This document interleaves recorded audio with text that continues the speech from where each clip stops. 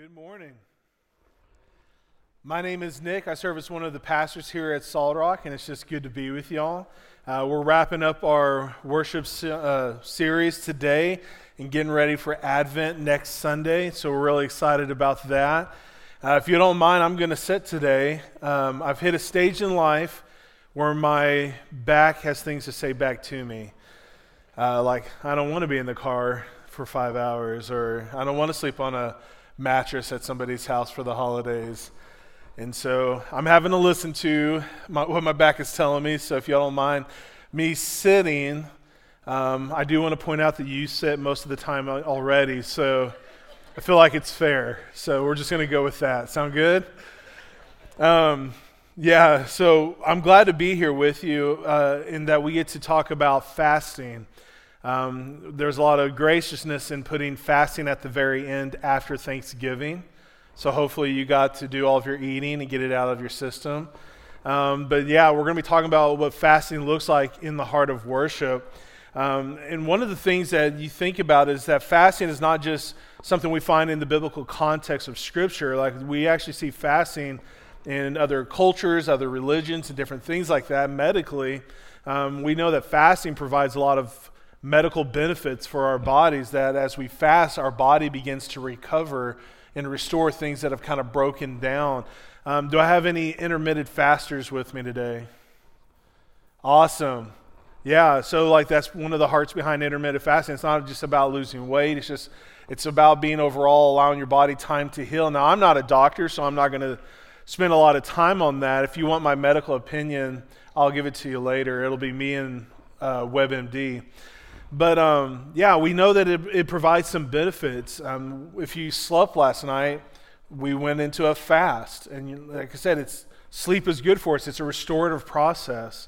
And so there's a lot of cultures, a lot of different religions that have understood the benefits of fasting. But when we're talking about fasting today, we're specifically talking about the way we relate and connect to God that is restorative to our soul and places God in His right place in our life. And what I mean by that is, like, understanding who God is so important and critical into being able to walk with Him, have relationship with Him, connect with Him, and to receive the gospel and all that God is doing in our life. And so when we think about God, it is the God of the universe, the triune God, the Father, the Son, the Holy Spirit, everlasting, before time, before creation. Within Himself, He had perfect community and relationship, love, and all of these characteristics of who God is have always existed and always will. And so when we think about Scripture and we think about fasting and worshiping the one true God, it is important for us to make sure that we see and understand God for who He truly is.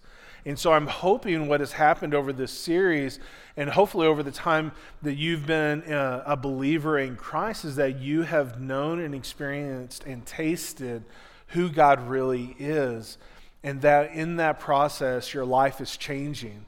Not just the moment of salvation, but through redemption and through sanctification, that every time we experience who God is and we hear His word spoken and His Spirit moves within us and convicts what's broken inside of us, that we become more and more like Him. And as we do that, we become more and more of the worshipers He created us to be. Now, one of the things about fasting is you have to slow down and be intentional. It's true of worship as well, so it makes sense that a part of fasting is the paramount need to just slow down to be with God and allow Him to be with who you are. Our pace of life right now is so fast. You know, a few years ago, we all had to slow down, right? Like, we had the pandemic was going on, and there was this disorientation of like what's happening and like what needs to happen, and we all had to slow down. And there were a lot of us who loved it and were like, this is great. This is now my utopia. I don't have to go anywhere or do anything. I can just sit and be. There were some of us that are like, man, this is crazy. We got to get things back up and running, right? But whether you're on one side of the camp or the other, or somewhere in between, all of us experienced God revealing something inside of us when we slowed down. There were things inside of us that we hadn't slowed down to pay attention to. There were things that God wanted to say to us. There were just joys and blessings that we were driving right by and over them because we were trying to live life to its fullest or fix things that weren't working quite right, and we were just missing them. But there was also, with our busyness, the temptation to miss the things that were broken and disjointed. And because of that, we end up feeling often lonely and apart from who God is in our relationship with Him. And then, let's be honest, we can feel that way with each other as well. And so this pace of life is fragmented, and it's just so fast, and it makes us lean into idols in ways that are unhealthy. Any way we lean into an idol is going to be healthy and shaming, and it steals and it robs from us. And so with fasting, it allows us to slow down, to be able to put God where He belongs, to experience Him in the way that He actually is, and for us to know where we are as well in this redemptive process that we are in right now. In Scripture alone, in the Old Testament and New Testament, there are 70 references to fasting in various ways. There's no way for us to hit all of those today, but just to kind of give you a little overview, most of us have forgotten that Moses actually fasted for 40 days before receiving the Ten Commandments. Now, it's very important right now that you understand that when I talk about fasting in this way and I give examples, I'm not saying like, yeah, if you do this, then God's going to do this. Okay? It's not a spiritual or religious mathematical formula that if you do this, then this will happen. What we're going to really end up understanding is that when we seek and we are intentional with seeking God, we get God. We get Jesus.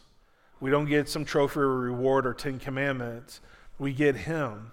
And so when I talk about these areas of fasting, like we need to understand that really the goal in fasting is Christ. It's to receive Him, to get more of Him, and for us to be more like Him as worshipers. So Moses fasted for 40 days and received the 10 Commandments. In the Old Testament, primarily fasting was associated with repentance or grieving of sin personally and as a nation. And so most of the time fasting was practiced or prepared for was leading up to significant events like the Day of Atonement, where all of the people would come together and they would sacrifice for their sins for the year. And so there was a very big significance, like you wanted to make sure like your sacrifice and everything was prepared and ready because this is the way sins were atoned for. They didn't have what you and I have, and so that was a significant event in their life. We see in Daniel, he actually fasted based off a vision that he had received to abstain from certain foods and drinks when he was with the king. And so you'll hear the Daniel fast and different things, and there's all these spiritual and physical benefits to it.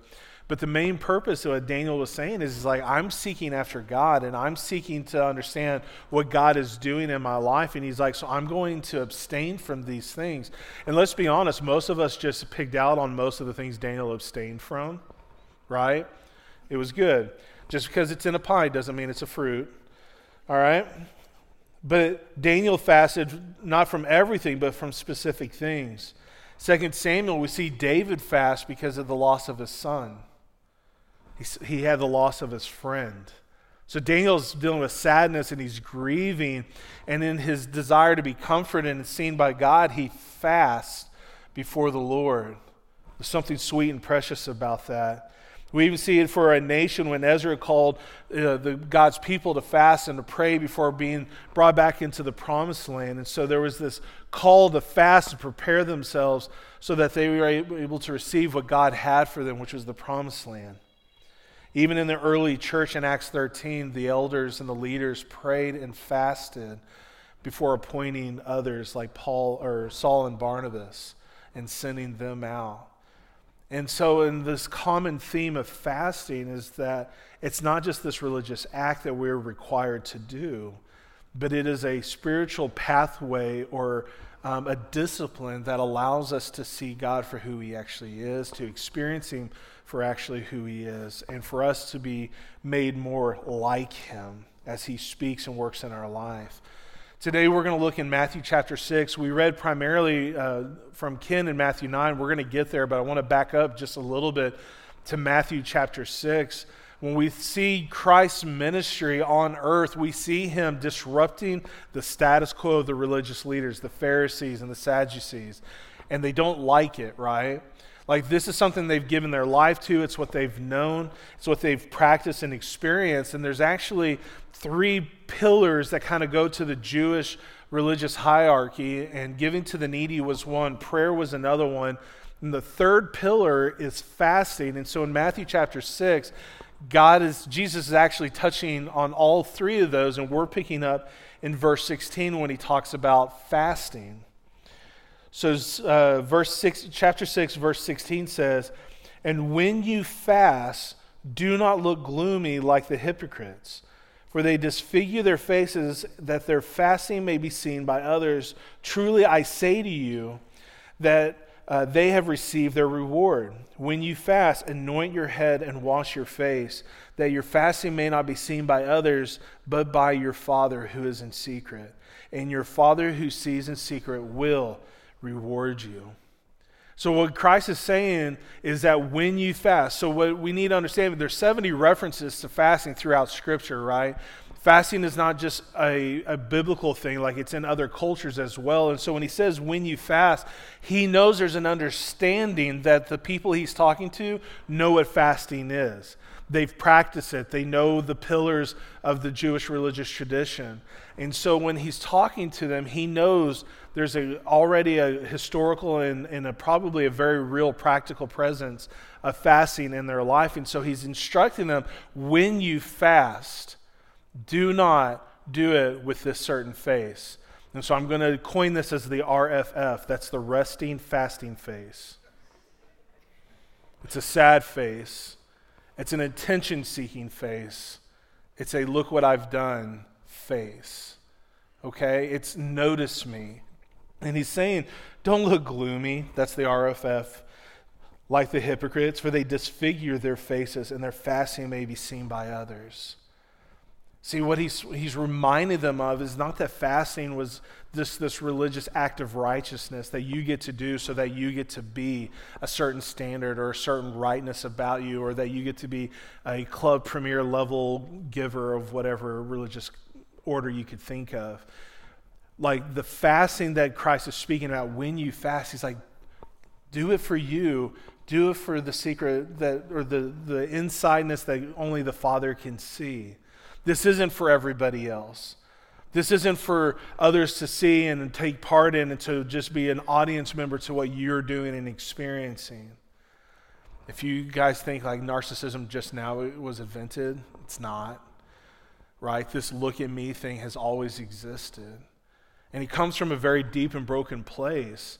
That if I do it right, or if I do it in this way, I'll be noticed and I'll be seen and I'll be taken care of and I'll be loved and I will have the assurance of righteousness in my life. But what Christ is really saying is like, do this, but do it in secret between me and you. It's me and you doing relationship together. This is not for everybody. This is for me and for you. And thank goodness, that means God is not just this cosmic force out there shotgunning truth and relationship to everybody like a pre-made card that he just signed his name on and gave it to you. What he's saying is like, I want to be with you. You. He's not throwing it out there just for everybody. He's wanting a very intimate relationship with you as the faster, seeking him. So fasting can be this very private thing. It's between you and the Father, and it's not for your face or your actions or covering yourself in ash and being just not put together in a way so that people know that you're really hungry or that you're trying to do some religious pillar within the tradition. It's for you to be able to seek the Lord. And so throughout Scripture, we can see a lot of different ways fasting happen. There's the normal fast of like removing food and drinking only water and different things like that. That's what we're talking about in Matthew and Luke when Jesus goes out. In Mark, when Jesus goes out, he fasts from food other than water. We see partial fast like Daniel where he abstains from certain things, but he's not from everything. Well, there's also these absolute fasts that we see throughout Scripture when there's an emergency or there's just something big is happening. And so the people, for a short period or a very short season, give everything that they have to seeking after God. And it's this beautiful thing. And there's private, there's corporate fast. But all of that being said, it's seeking God. The reward is God. That is the reward that we are after, is to be able to see him and know him in a way that we may not have been able to experience or trust. And I hope in this series that's what you've experienced, is that your understanding of who God is has grown and you've been able to experience him in a way that is real and tangible in your life.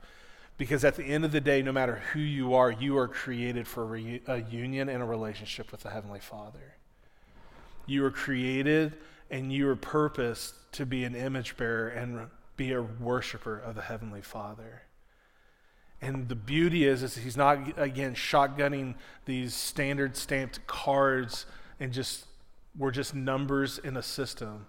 He seeks after us. So in this shaking things up, we'll go into Matthew chapter 9.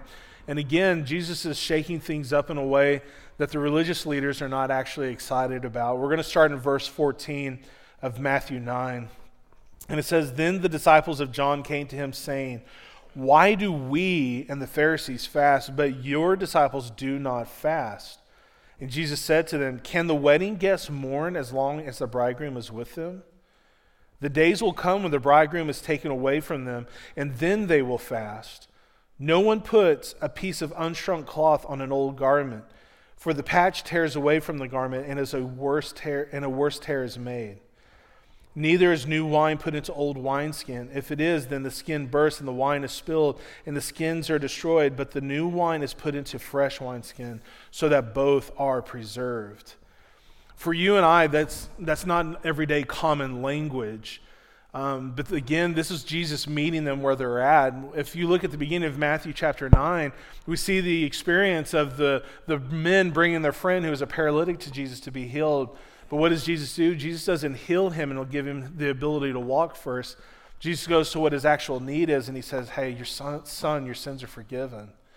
And the Pharisees are freaking out, going, only God can do that. And Jesus is like, I know.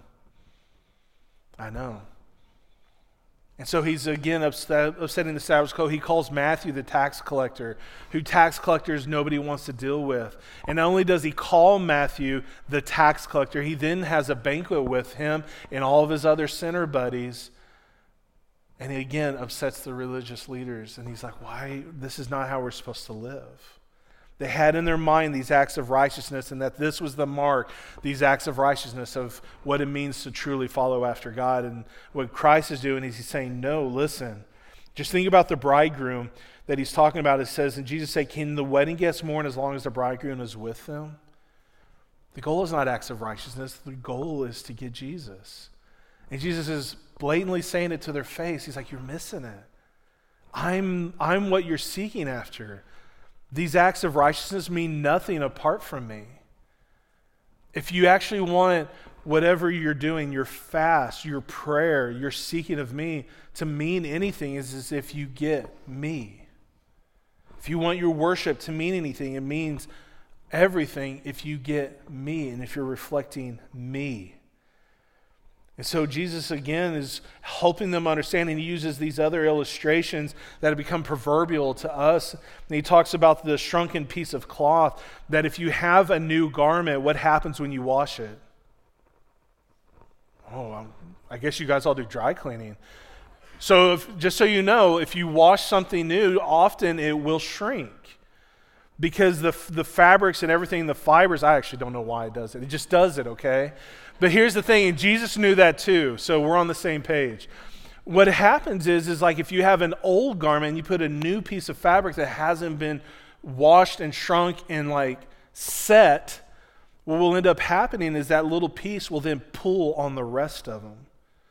And not only will it make the original tear, it'll actually make it worse. And I don't know anything about wine, but part of the fermentation process is when you put wine in these animal-skinned bags for them to ferment, there's a formation that causes pressure to expand, and so the bags have to be able to expand with them. But an old skin would become frail and brittle. And so if you put in fresh new wine that needed to ferment, whenever it started to expand, the old wineskins would just tear and give way. And so new wine had to be put in a new wineskin so it could actually ebb and flow. And so again, Jesus is telling them a couple of different things. One, you're seeking me, I'm here. When I'm gone, yeah, fast, seek after me in that way, but right now I'm here. The other two illustrations, he's talking about the law.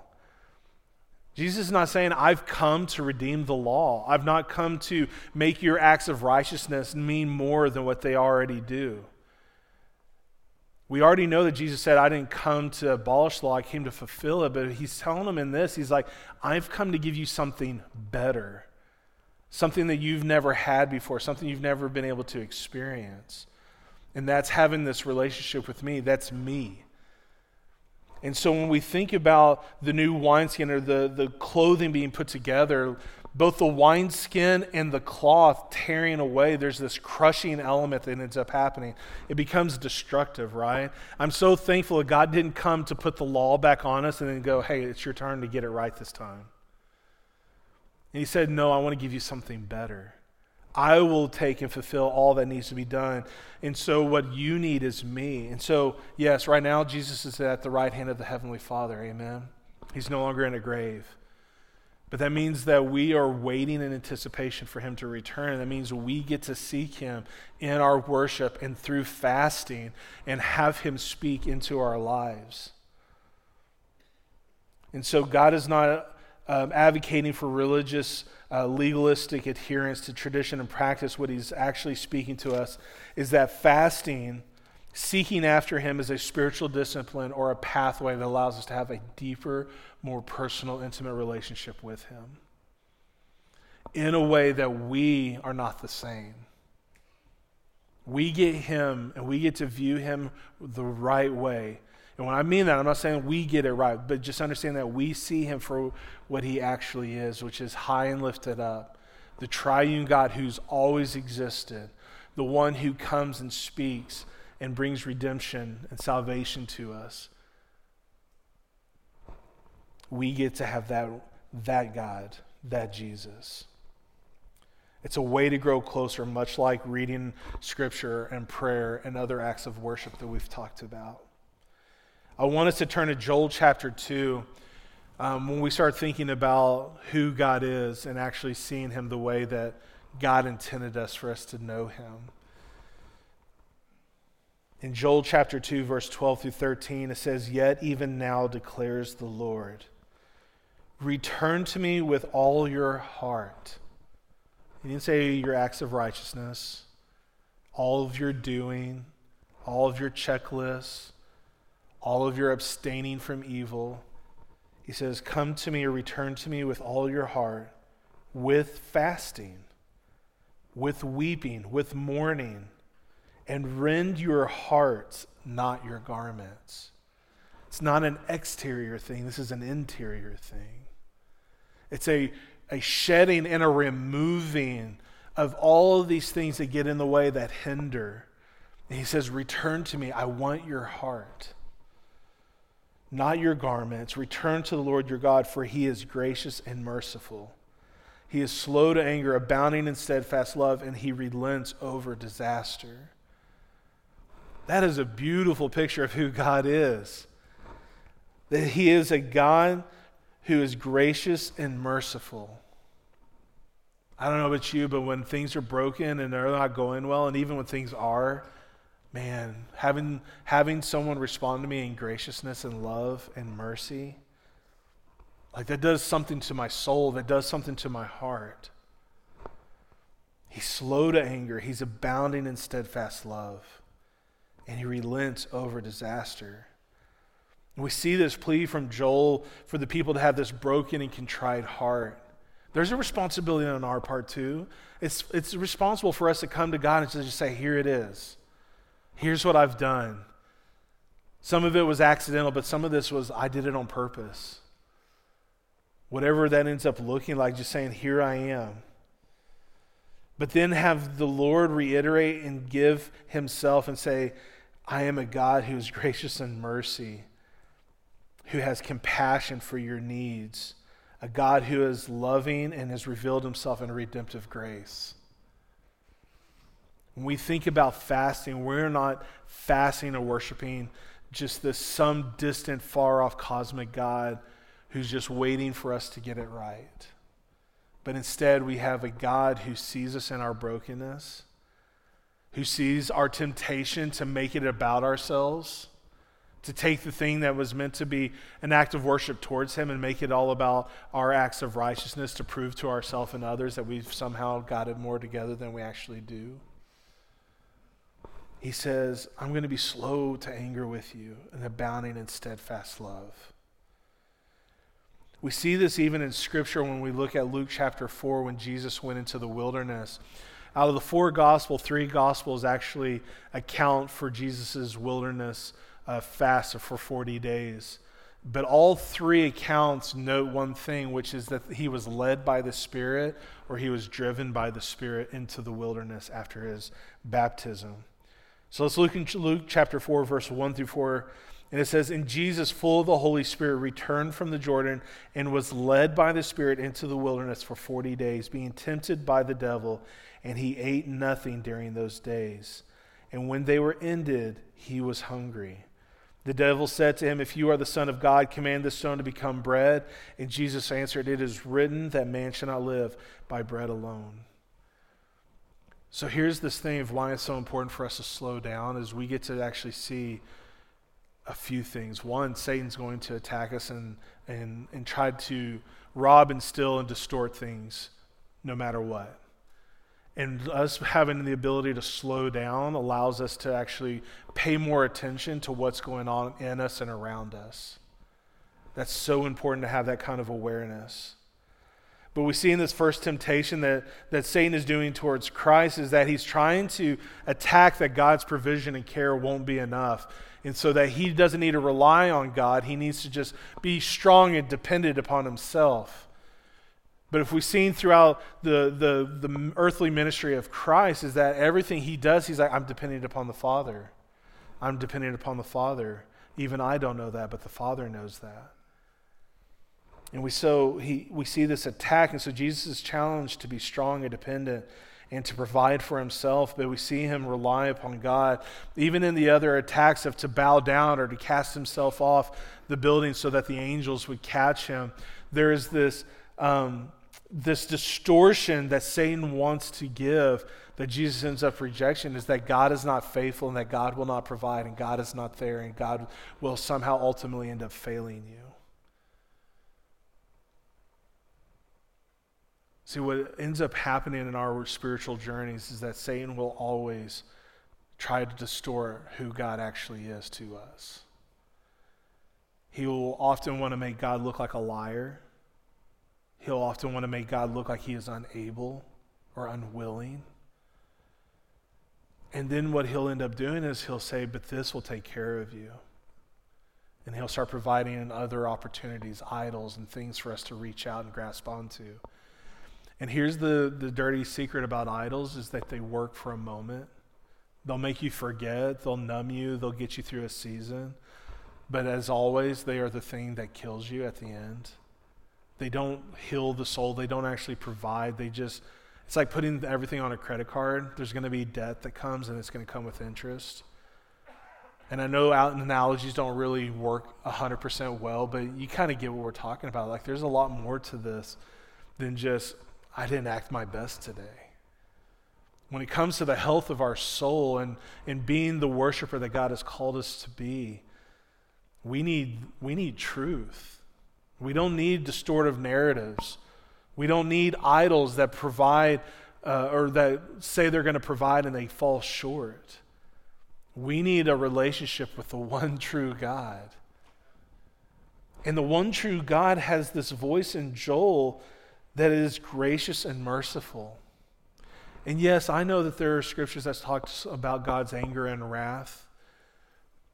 There are, but that anger and wrath is when it's expressed is when the hearer no longer wants to hear. when the hearer rejects and says, I'm not going to do that. So that's not the voice when you're seeking God, and that's not the voice God comes to you with. The voice God comes to you with is, hey, I know you've messed up. I see you. I'm not angry. I'm going to be slow to anger. I'm going to give grace and mercy and compassion and my steadfast love to you because that's what you need. And that's who he is. And so we see throughout the Old Testament that fasting's really related to a lot with repentance of sin, which I still think is an amazing way to fast. There are times when we need to look in our life and say, what do I need to lay down? Maybe it's not even for a season. Like maybe this is something I don't need to pick back up. Because I need to be able to know that and see and experience that, God, you're more than enough. That you see me and you're intimately, and you're not just somebody I can have faith in, you're someone I can have a relationship with. There are a lot of people and things I put a lot of faith in, but I have no intimate relationship with. There's a lot of faith that when I come to a stoplight, everybody's going to stop with me. But I have no relationship with any of them. I have none. But I can have faith. I had a lot of people I used to work with. I had a lot of faith that they would do their job and it was going to be fine, but we didn't have a relationship outside of that. For many of you right now, you may be like, man, I believe in faith that God is who he says he is in a lot of different ways, and I trust in that, but you're like, man, if I'm going to be honest, like having a relationship where I feel like I experience God in a real tangible way, like I don't know what that looks like. God's not asking us to just have this faith that everything's going to be okay. He's saying have a faith that I am who I say I am, but taste and see and experience the relationship of me. I mean, that's what the Trinity is. Like, he has had that within himself from the very beginning. When he created you and I, we've had that built into us from the very beginning. The thing that has kept us apart is the sin. And now we see that not only is it okay, he's like, I know you have sin. I'm going to provide a way. That's a God worthy of worship. That is somebody I would be willing and wanting to lay things down for and fast for a season. To taste and see and experience and know him in a real and tangible way. So the good news is the same Holy Spirit that was filled into Jesus that led him into the wilderness is the same Holy Spirit that you and I have as believers in Christ. It's the same Holy Spirit. I think about Romans 5:5 and why that's important. And it says, and hope does not put to shame, because God's love has been poured into our hearts through the Holy Spirit who has been given to us. It's a big deal. That means God is love. That means that God has poured himself into us through his Holy Spirit. Which means that when we look at Matthew 22 and we think about the greatest commandment, it has a whole different meaning to it. It's not just something I have to do. It's something because of the loving God who is, that has been poured into me, I am able to live out. So Matthew 22 verse 34 through 40 says, but when the Pharisees heard that he had silenced the Sadducees, again, disrupting the status quo, there was a lawyer who asked him a question to test him. Teacher, which is the greatest commandment in the law? And he said to him, you shall love the Lord your God with all of your heart and with all of your soul and with all of your mind. This is the great and first commandment. And a second is like it. You shall love your neighbor as yourself. And on these two commandments depend all the law and the prophets. Church, it's about knowing the love of God. It's knowing that he has poured himself into us so that we are able to have right relationship with him, within ourselves and with others. Apart from him, it is impossible. The acts of righteousness mean nothing apart from him. Fasting doesn't mean anything. It just means you didn't eat. Or if it's TV, it just means you didn't watch something. At the end of the day, when we talk about worship and we talk about all these components of what it means to worship, it means having a relationship, and we get all of Jesus. And we get to actually not just have faith in him, we get to have a relationship with him in a real and tangible way. And that's how real redemption and real transformation happens in our life. When we see God rightly and he allows us to see what he's doing in us to make us more of who he created us to be. Now, one of the things I want to land with is some reflection questions. We do these every week. That's not just so you know when the credits are coming and the sermon's almost over. Like, we actually hope and desire good things from these questions. And they're not scripture. They're just things to maybe spark a question in your mind and then seek the face of God. Because again, reflection questions apart from Jesus mean nothing. They don't. So when we think through these questions, you may not be able to answer them right now. I hope what you'll do is you'll take them home and you'll have a conversation in seeking the face of God, but maybe also just seeking other brothers and sisters in mature belief of what this looks like for you. So the first question is this. One, how would you describe God? Don't use your Sunday school answers. Like, how would you actually describe God? Like, how do you see God? What words would you use to describe him? Because the reality is, we may not be able to see God for who he actually is right now. We may have some of our own predispositions or experiences and different things going on in our life that makes it hard for us to see who he actually is. And that's okay. He's slow to anger.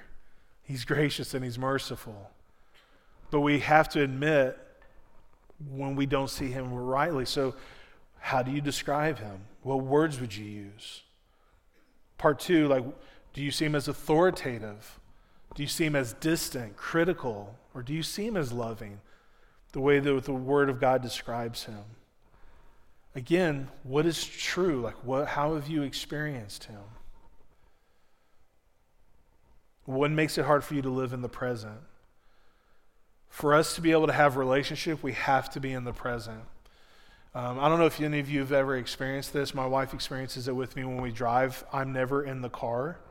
I'm wherever we're going. Does anybody else relate to that? Like, you're just already there. You're thinking through who's going to be there, what you're going to say, what you're going to do, where you're going to sit, like how the day's going to go. Like, you're just like living it all out. She can't have a relationship with me because I'm not present.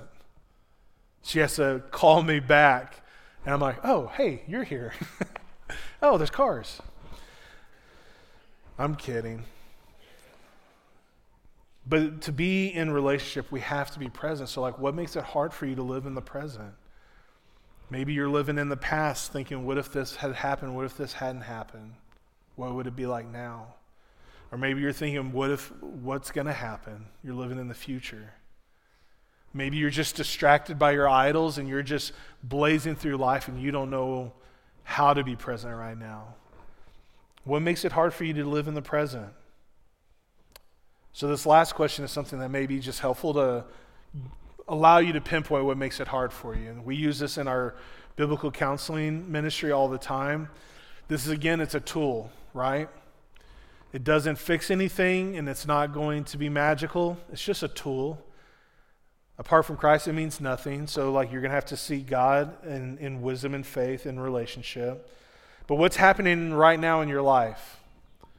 Like, what is your relationship with God? Or how are you experiencing God? Or just what would you describe God as right now in your life? What's happening in your primary relationships? This could be parents, spouse, kids, friends, coworkers, yourself. Like, what's just going on right now in your life in those primary relationships? It could be good, it could be hard, it could be whatever. Just be honest and be truthful. What's going on at work? Stressors. Often we feel our stressors, but very rarely do we actually take time to name them and write them down or admit the truth of what is stressing us or causing that in our life. I would encourage you to do that. There's something beautiful about doing that and asking God to meet you in that. But on the other side of the coin, the joys. So much we miss out on because we're just going so fast. And then the last one, just uncertainties. What are the uncertainties that are going on in your life that maybe you need to like just say, I need to slow down and admit that this is where I'm at, so that I can be with God and I can be with others. So what I want to do is I'm going to pray and allow you to have an opportunity to respond. We'll have prayer partners up front. Elders are going to be in the commons area. If you take this home and you're like, man, I really want to, well, you can come back or you can let us know. We're here during the week. Contrary to belief, we do work other days. It's actually not work. It's just awesome ministry. But if you're here and you're like, I know a lot about God intellectually, but I've never in faith and in an intimate way known him, and you want to know what that looks like, or maybe you know God's calling you to take a next step of becoming a member or baptism, man, the good thing is you don't have to do that alone. Like, we desire to have those conversations because somebody's had that conversation with me hundreds of thousands of times. It's not on us to figure it all out. God gives himself, the Holy Spirit, his word, and he gives us the church. It's very purposeful, it's very intentional. And I hope you'll feel encouraged to step into that. And so what I'm going to do now is we're going to pray, and then however God's leading, I pray that you would respond and trust and experience and taste and see what we've been talking about. Let's pray. Father, we come before you right now. God, I just ask that we would be able to see you rightly. The way that your word describes you, Father, may we be able to taste and experience your love and kindness. Your word says it's your kindness that leads to repentance. So, Lord, in Joel we heard how you're gracious and merciful.